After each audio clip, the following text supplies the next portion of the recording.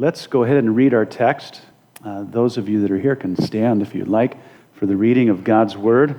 I will be reading our passage from verse 1 of chapter 4 through verse 11 again to you.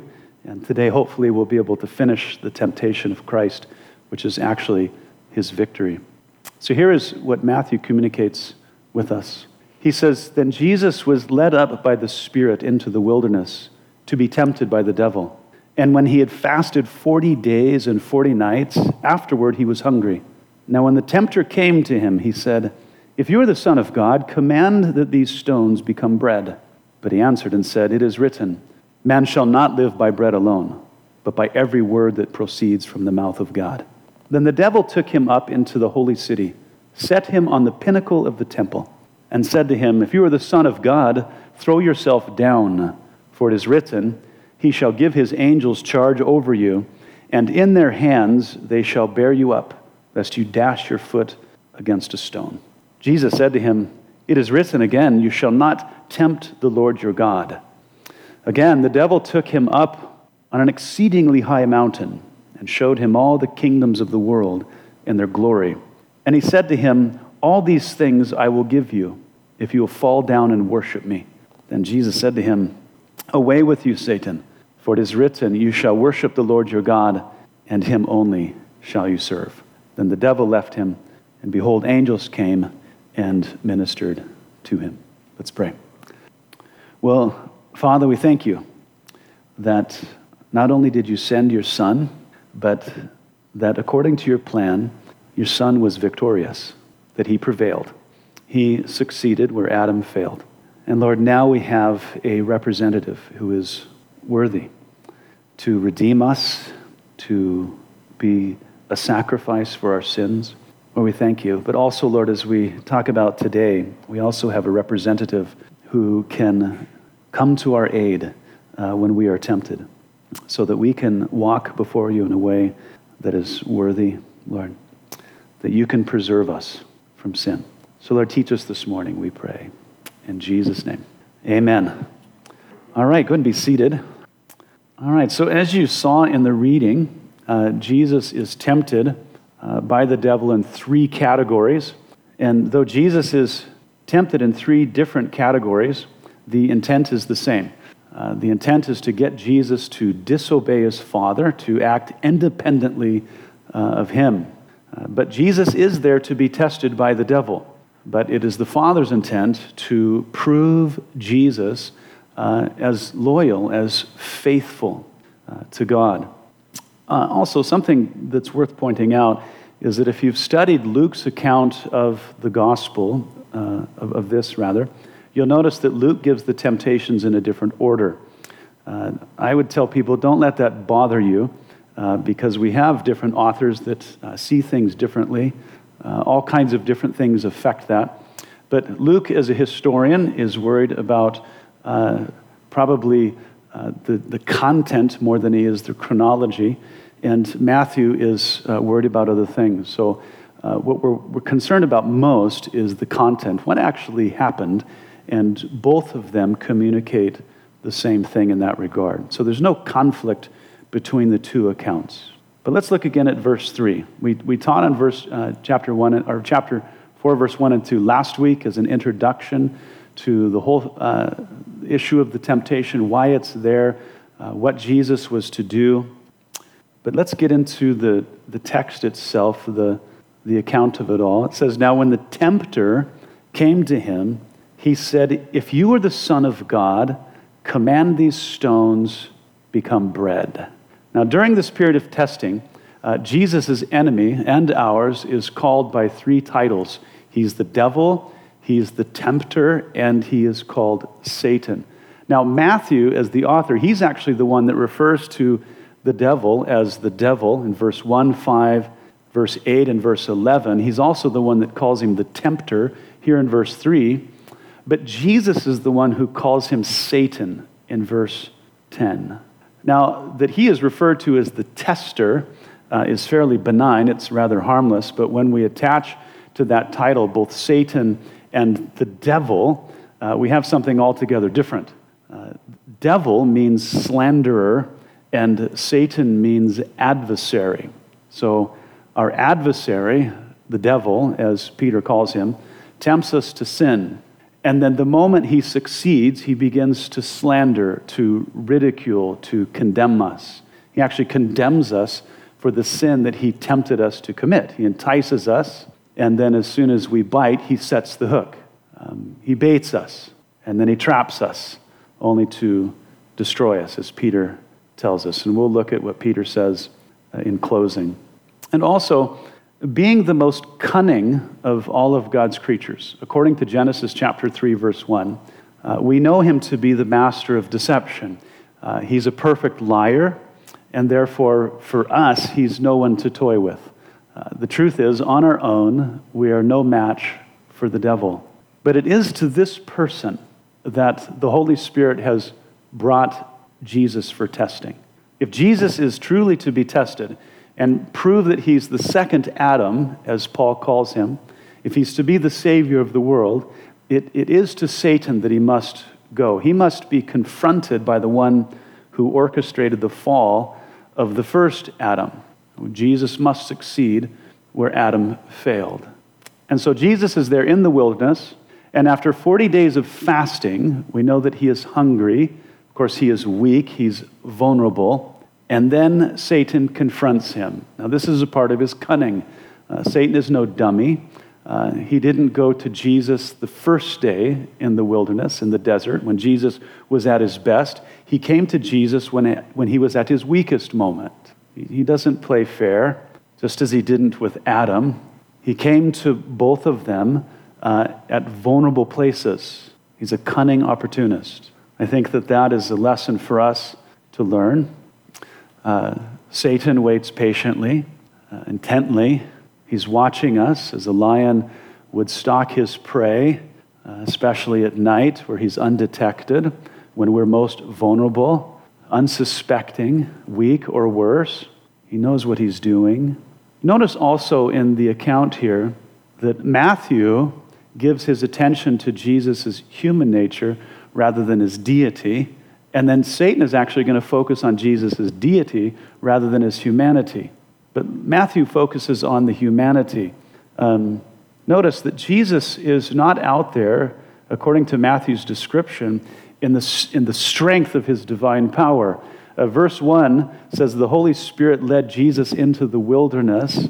We have to understand that God is not led by anyone. He's the leader. But in our text, as the man, Jesus submits himself to the Holy Spirit. Also, Jesus fasted for 40 days and nights. Well, God cannot fast because he does not have a body to undergo fasting with. Jesus was hungry. God doesn't get hungry because God has need of nothing. And then at the end, as we saw, the angels came and ministered to him. God doesn't need angels to come to his aid because he needs aid for nothing. Now, it's true that Jesus is both God and man, but as we discussed at the end of Matthew 3, Jesus did not employ his divine attributes when he was here on earth, but he put himself in complete dependence upon the Father. Why is this important? Well, because when Jesus was tempted, he was being tempted as a man, weak, frail, and dependent on his Father. He was there being tempted just as we would be tempted. He's not being tempted as God. He's being tempted as man. And as he was dependent upon the Father in temptation, we should be dependent upon him if we are going to have success. I think we have to get our grips on this, that Jesus wasn't there in the wilderness to be tested as Superman and give Satan a beating, at least not this time around. He was there to suffer for our sake, not only to identify with us of those who are tempted, but to succeed for us, to succeed for us. And then also, as we'll look at here, he was there to be qualified as our helper. Listen to what the author of Hebrews says about Jesus' temptation. He says, "We do not have a high priest who cannot sympathize with our weaknesses, but was in all points tempted as we are, yet without sin." So during his stay on earth, Jesus sympathized with our human weakness, especially when he was being tempted. Now, of course, he couldn't identify with our moral weakness, but he could with our human frailty. He's enduring hunger, he's weak, he's vulnerable. And in his lifetime, according to Hebrews, he was confronted with the same kind of temptations that we're faced with, but unlike us, he never suffered failure. He never once sinned, not in his words, not in his thoughts, not in his deeds, but to what end? So he could shame us and show us how easy it is to win in temptation? That wasn't the point. He was tempted and succeeded for our sake, for a number of reasons. The author of Hebrews goes on, he says, "Therefore in all things he had to be made like his brethren, that he might be a merciful and faithful high priest in things pertaining to God, to make propitiation for the sins of the people." So first, the Father made Jesus to be like us, that's taking on human flesh, and then subjecting him to the troubles and weaknesses of humanity, so that in his high priestly office, in his ministry, he could identify with us. He could be merciful. He could have compassion on us, especially in the context of sacrifice. And as the author says here, it's by his sacrifice that he propitiated, that is, he satisfied the Father's justice against our sin, and as a result, he obtained forgiveness for us. But there's more to that. The author says, "For in that he himself also suffered, or has suffered, being tempted, he is able to aid those who are tempted." Because he suffered in temptation successfully, he alone can come to our help, our aid, rather. And the example that he leaves is that he depended on his Father for his moral strength, his spiritual success, and now he helps us depend on him for success. So his success here secures his position as the last Adam. It made him a worthy sacrifice for the sins of humanity, and it qualified him to be our helper when we're tempted. Let's go back to our text and watch our champion under temptation. It says, "Now when the tempter came to him, he said, 'If you are the Son of God, command that these stones become bread.'" So he begins by calling Jesus the Son of God. If you are the Son of God, it's an interesting statement. Apparently, Satan was present at Jesus' baptism. He witnessed the Holy Spirit come down upon him and reside upon him, and Satan was there to hear the Father's testimony that Jesus was indeed his Son. And so here, Satan makes reference to what the Father said about Jesus. Now, as I said, Matthew focused on the human nature of God, or of Jesus. Satan focuses on his divine nature. He makes, he says, Son of God. Now, to be Son of God is to be of the same essence as God. It's a reference to his deity. Later, Jesus will be called Son of Man, and that's a reference to his humanity, his relationship to man. But here, Satan refers to his divine nature, his power. He's taunting Jesus. Satan is tempting Jesus to utilize his divine power to satisfy his human desires, to relieve him of his hunger, his suffering, to overcome weakness.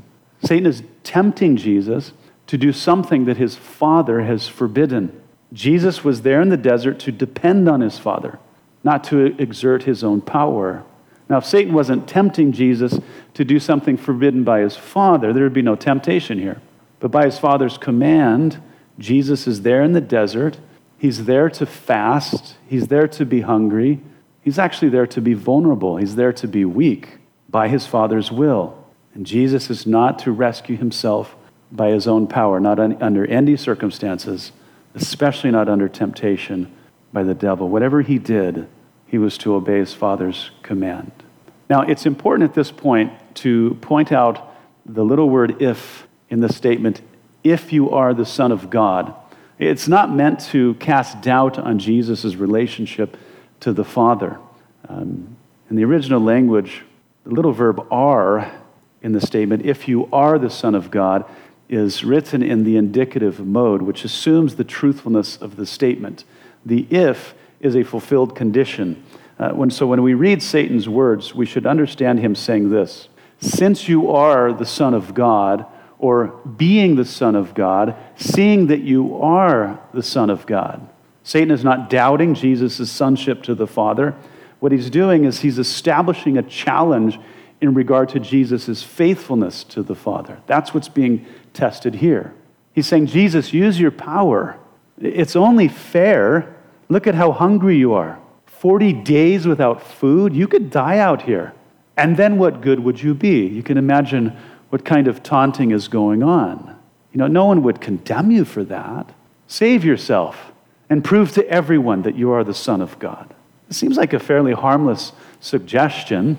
It's a reasonable request, I would think, after 40 days of not eating, for Jesus to satisfy his real needs when it was within his power to do so. Jesus, just feed yourself. Who's going to judge you for that? It was against the Father's will.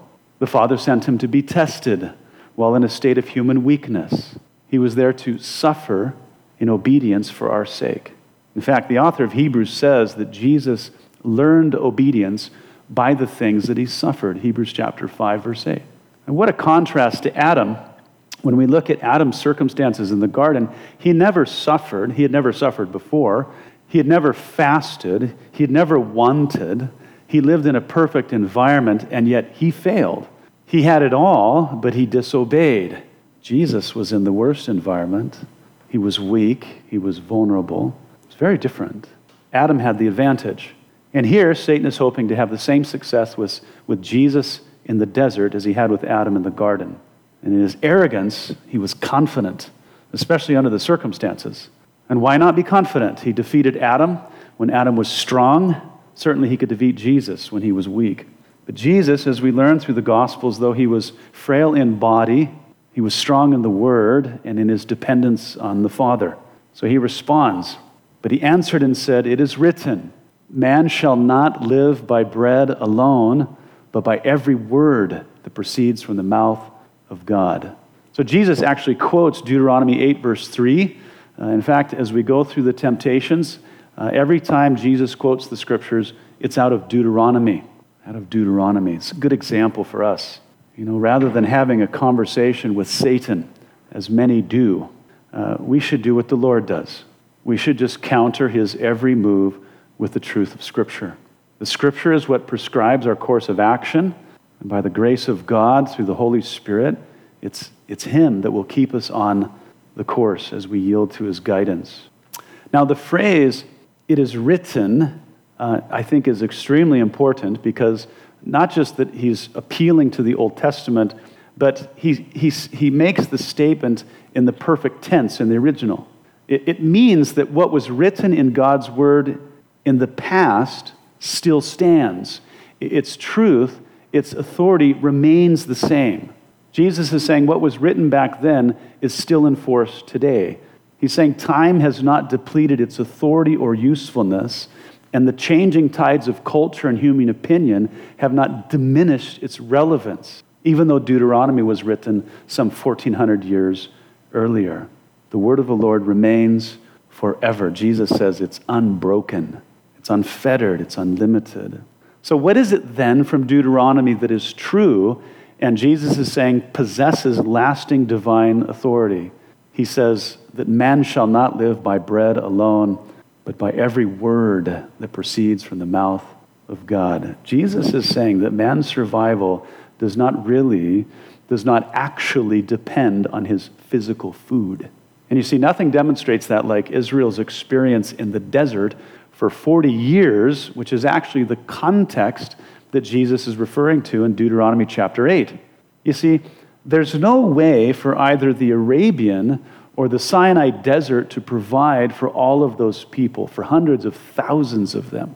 There's not enough rain out there, for one. No part of that region gets more than 6 inches of precipitation a year, and some of it gets less than an inch. And Israel went through some of those parts. There's not enough edible vegetation there for all those people. There's no crops to harvest. There's actually almost no food to forage. There's just no chance for them to survive in those numbers in the wilderness. Not to mention, they were slaves in Egypt who had no desert survival skills. Okay? So being in the desert, it lacks everything needed to sustain that many people, even for a day, certainly not for 40 years. But we know that the Lord sustained them, as he said he would in his word. He fed them with manna, which came from heaven. He gave them water from the rock. That doesn't happen every day. Quail until it came out of their nostrils. A cloud by day, a fire by night. Their feet never hurt. Their clothing never wore out. We could say that in some regard, for their sake, he suspended the second law of thermodynamics. I wish that my kids' shoes would never wear out. So they really did. They lived by not by bread, but by every word that came from the mouth of God. And if God can sustain hundreds of thousands of people in that desert, he can certainly sustain his son in the desert near the Jordan Basin. When we look at the history of Israel there, they were taken into the wilderness for 40 years, and God says, I did that to you to put you in a position where you would hunger, where you would suffer, where you would be vulnerable. And he says, I did that so that I could teach you to trust me, so I could teach you to obey me in spite of your circumstances. He says, I wanted you to know something about me, and I wanted you to know something about yourselves. I want you to know that I am trustworthy at all times, even in your worst circumstances. And I want you to know something about yourself. Are you going to trust me in all circumstances? Now, even though they failed, God proved himself faithful. Even though they rebelled and disobeyed, he fed them, he led them, he protected them, even though they disobeyed him. So the truth is, God provided for them according to his word, the word of his promise. So it was his word that actually sustained them. Now, sadly, because that first generation in the desert failed to trust and obey him, they were not permitted to enter into the Holy Land to enjoy all of the benefits there, except for Caleb and Joshua, who did trust the Lord and obeyed him. All were sustained by the word of the Lord, but only the obedient enjoyed the blessing. I think that should also be considered in the context of temptation. God promises to sustain. He will. But some are not going to enjoy the blessing if they don't depend upon him. So Jesus in the story here, he did not need to make bread from the stones. The point is he needed to obey his Father, who would sustain him by his word, by his every word. Jesus needed to trust that his Father knew what he was doing no matter what happened. Now, quickly, as a bit of a warning, Jesus' example here does not teach us to quote the scriptures so that our desire for sin will magically disappear, and that by doing so, we'll be free from temptation. That's using the scriptures superstitiously. There's no magic words here. It's not some kind of incantation to ward off the devil. After Jesus quoted the scriptures, he didn't stop being hungry. He didn't stop desiring food, and the devil was still on his back, and he would stay on him until his death. You see, Jesus was quoting scripture to inform Satan and his own body that obedience to God's word is more important than his necessary food, and that he would not be complying with Satan's wicked suggestion because it contradicted his Father's will. Jesus trusted his dad, and he was not going to stray from his will, even if it hurt him, and it most certainly would hurt him. When we fall into temptation, the scriptures would teach us that that's time to humble ourselves and then put our trust in Christ no matter what. He has succeeded, and we should ride on his success. Let's move on. It says, then the devil took him up into the holy city and set him on the pinnacle of the temple. Now, where the pinnacle of the temple was exactly, we have no idea. But my hunch is that it was at the point of the greatest visibility to those who were serving in the temple and to those who were worshiping there. And he said to him, again, if you are the Son of God, throw yourself down, for it is written, he shall give his angels charge over you, and in their hands they shall bear you up, lest you dash your foot against a stone. Now, the whole point of this, of bringing Jesus to the pinnacle of the temple, in view of all the worshipers and those who were serving, was for Jesus to make a spectacle of himself, so that he might gain his position among his people, albeit Satan's way and not the Father's way. You see, Satan could have taken Jesus to any number of heights in the desert where he could throw himself off and do that, but he didn't. He took him all the way to Jerusalem, which is the epicenter of Judaism, and then into the temple, which is the worship center. It's where everything in Israel converges. He took him there to be noticed. And once again, Satan says, since you are the Son of God, throw yourself down. And then, what is very interesting, Satan decides that he too is going to appeal to the authority of Scripture to make his suggestion to Jesus appear legitimate. And so he quotes Psalm 91, verses 11 and 12, about the angels protecting those who trust in the Lord. Now, you need to consider this. For Jesus, the temptation is real. Jesus is the Son of God. He's Israel's Messiah. He is the Savior. He is the King of Israel. He's the great high priest. And according to the Old Testament, according to Jewish history, all of Israel is waiting for him to arrive. And according to their traditions, Messiah would make a grand entrance, a grand appearance in the temple.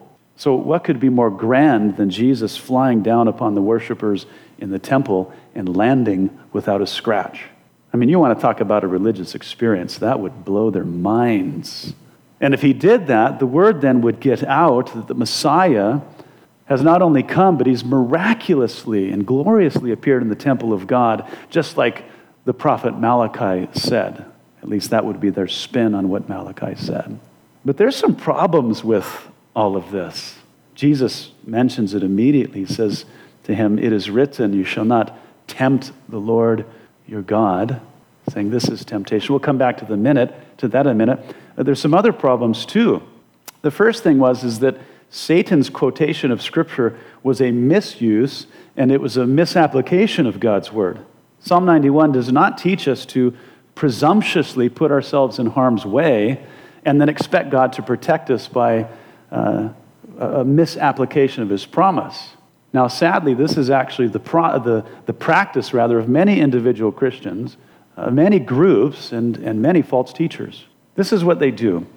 They take a passage of Scripture without any regard to the context or to whom it actually applies. They claim it for themselves, and then they trust God to bless it. A Pentecostal friend of mine would often claim Deuteronomy chapter 7, verse 15, which says that no plague, no pestilence will touch you in your dwelling. And so my friend would claim this for himself, and he believed that he would never get sick and that no pestilence would ever affect him. But it's interesting. The context of the passage is God's conditional promise to ethnic Israel in regard to their prosperity in the land of Israel, and therefore it only applied to Israel at that time and was conditioned on their obedience. So it can't even apply to anyone today.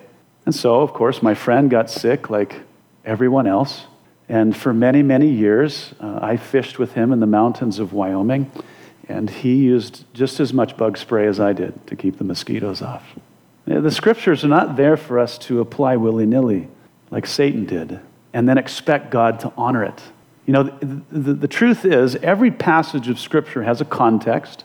It has a singular interpretation with the potential for multiple appropriate applications, all of which is controlled by the Scriptures, not by the student of Scripture. So the problem immediately, which I've listed here secondarily, strange enough, was Satan's use of Scripture. Jesus says that to do what Satan suggested in according with Psalm 91 would be to test God. What it is by leaping off the pinnacle, it would be a way of trying to force God's hand where he had promised no protection. It would be foolish presumption. And so really, it would be to disobey God's word, which condemns the practice of presuming upon him, of testing him. So Jesus, in rebuttal, he quotes Deuteronomy 6:16, which says, "You shall not tempt," that is, you shall not test the Lord your God. So Psalm 91 promises God's protection to those who are doing the work of the Lord, but the work of the Lord has nothing to do with throwing ourselves off of a building. We've seen this also with the ending of Mark's gospel with the snake handlers. They use that to justify picking up snakes and taunting them to bite them and depending on God to protect them. But that is testing God. There's one other problem, the third one. Doing things Satan's way as a way to introduce Jesus to the people, that is not what the Father wanted him to. That's not the way the Father wanted him to do it. Okay? It would not be humble. It wouldn't be meek or lowly. This would be just pure showing off. It would be completely inconsistent with how the Father has brought Jesus into the world and how prophecy says that Jesus would live in the world. Now, he was born into poverty. He was delivered in a barn. He was homeless. And then he was on the run. He was raised in Nazareth, of all places. And then once his ministry began, he remained homeless throughout. He was at odds with most of Israel's population. He was at odds with every one of the leadership except for a very small number. And he died a criminal, all according to God's plan. Very different than what Satan was wanting him to do. It's not in line with the Father's will. In fact, a miracle like this, an entrance of this nature, would actually win Israel for the wrong reasons, and then it would probably deter Jesus from the cross, which is his primary purpose for coming to the earth. So Jesus, of course, says no. So Satan moves on. Again, the devil took him up on an exceedingly high mountain and showed him all the kingdoms of the world and their glory. And he said to him, all these things I will give you if you will fall down and worship me. Now it's interesting, the first temptation and the second, I think, were super practical and applicable to us. And there's application here, but this one in particular is not so practical as much as it is eschatological, referring to the end times. Not only is Satan rather trying to keep Jesus from the cross, he's trying to avoid a violent conflict with Jesus. You know, the whole head-crushing thing promised in Genesis 3:15 is something that Satan wants to steer around. The Father said, he promised that the coming one, the Messiah, would crush, he would destroy Satan. Satan wants to avoid that. But Satan, you see, he knows if all of that is going to happen, if that showdown is going to occur, it will happen when Jesus comes to establish his kingdom. Let me explain some of this. Satan takes Jesus to an exceedingly high mountain so that all of the kingdoms of the earth will come into view. Of course, there's no mountain in the world high enough to see all of the kingdoms of the world. But by way of a vision, something supernatural, all these kingdoms of the earth are before them. And then Satan says to Jesus, here you go. They're yours. All you have to do is worship me in exchange for them. The problem would be solved. You get what you want, I get what I want. Now, we have to understand that currently all of the kingdoms of the world belong to Satan. They do. And he wants to keep them. It was all handed over to him by Adam. When Adam rebelled against the Lord, whom God had given dominion over the earth, he then surrendered that to Satan. We know this because Paul says that Satan is the god of this age, 2 Corinthians 4:4. He calls him the prince of the power of the air, Ephesians 2:2. Jesus himself calls Satan the ruler of this world, John 12:31, John 14:30, and John 16:11. John the Apostle said that the whole world lies under the sway of the wicked one. That's 1 John 5:19. And Daniel chapter 9 through 12 demonstrates the truth of this, and Revelation demonstrates to what degree, how much his rule has permeated the world. So the earth and everything in it is under Satan's dominion. And that would account for why Jesus didn't object when Satan said, these are all mine to give away. Now the problem is the Father wants Jesus to rule over all the kingdoms of the world. That's the Father's will. And Satan knows that. But he also knows by what means the Father will have Jesus acquire all the kingdoms of the world. He will do it by sword. Jesus will do it by violence. You can read Isaiah 63 and Revelation 19. Violence. Violence will be required because Satan will not hand them over peacefully. And so to avoid the trouble, Satan offers them to Jesus in exchange for Jesus' worship. If he does it Satan's way, Jesus can avoid the cross, and then nobody has to get hurt. He can still reign over all the earth. All will be peaceful, right? Now, it's my opinion that Satan has a reoccurring nightmare ever since the book of Daniel was written, because his doom is prophesied throughout its pages. But there's one particular chapter that I think has been bugging him for centuries. It's interesting because it looks so much like this last temptation. In Daniel chapter 2, it involves all the kingdoms of the world, a mountain, and a rock that comes down from the mountain and destroys all the kingdoms of the world, and then that rock becomes a global empire. The rock is not Satan, and the global empire is not Satan's. Okay, so Satan now has Jesus, the rock of Daniel 2, on a high mountain, overlooking all the kingdoms of the world.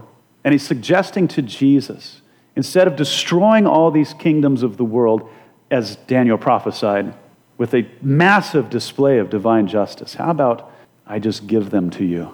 Let's skip all of that. Let's avoid all of the justice. You just worship me, and you can rule over them. What do you think, Jesus? This is what Jesus thinks. He said, "Away with you, Satan.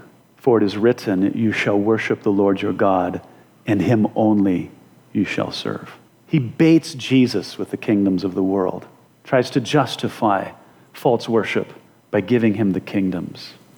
I think you can just hear the Father saying, "Attaboy. And by the way, I got your sword right here. I'm going to bring you home, and then I'm going to send you back with it," just as John, or Revelation chapter 19 says. Jesus says, "Away with you. Satan, be gone." Deuteronomy 6:13 is very clear. You shall worship the Lord your God, and him only shall you serve. It says, then the devil left him, and behold, angels came and ministered to him. Jesus had gone through it. Imagine fasting for 40 days, water only, how depleted your body would be, your strength, your stamina. He's in such bad shape that God sends his angels to minister to him after he's passed the test. So apparently I think that Satan is going to have to continue to have his nightmare until Jesus returns to fulfill it. Now I want you to notice something real quick in closing here from Luke's gospel. Luke's account of all of this says that Satan departed from Jesus until an opportune time. Luke 4:13. He departed until an opportune time. Satan is the ultimate optimist. He will not give up until he finds himself in the lake of fire. The same is true for us. He is exactly as Peter says. Let me read that to you, and then we'll pray. Peter says, "Therefore humble yourselves under the mighty hand of God, that he may exalt you in due time, casting all your care upon him, for he cares for you. Be sober, be vigilant, because your adversary, the devil, walks about like a roaring lion, seeking whom he may devour. Resist him steadfast in the faith, knowing that the same sufferings are experienced by your brotherhood in the world. But may the God of all grace, who called us to his eternal glory by Christ Jesus, after you have suffered a while, perfect, establish, strengthen, and settle you. To him be the glory and the dominion forever and ever. Amen." Let's pray. Well, Father, I'm just so grateful for your word. Lord, we thank you for Jesus' success, that he now stands, Lord, as a perfect representative, as our champion, so that, Lord, that when we're tempted, that we can have success. Help us, as Peter says, to submit ourselves to the mighty hand of God. Help us to be watchful, to be vigilant. And Lord, I also thank you that as we've looked many times at the Old Testament, the text is filled with your promises. Concerning Jesus' first coming, you have fulfilled over 300 prophecies. Nothing of your word has ever fallen to the ground. And as Peter gives that benediction, all dominion and power, all glory belongs to you forever and ever. The mess that we're in right now will come to an end, and you will reign forever.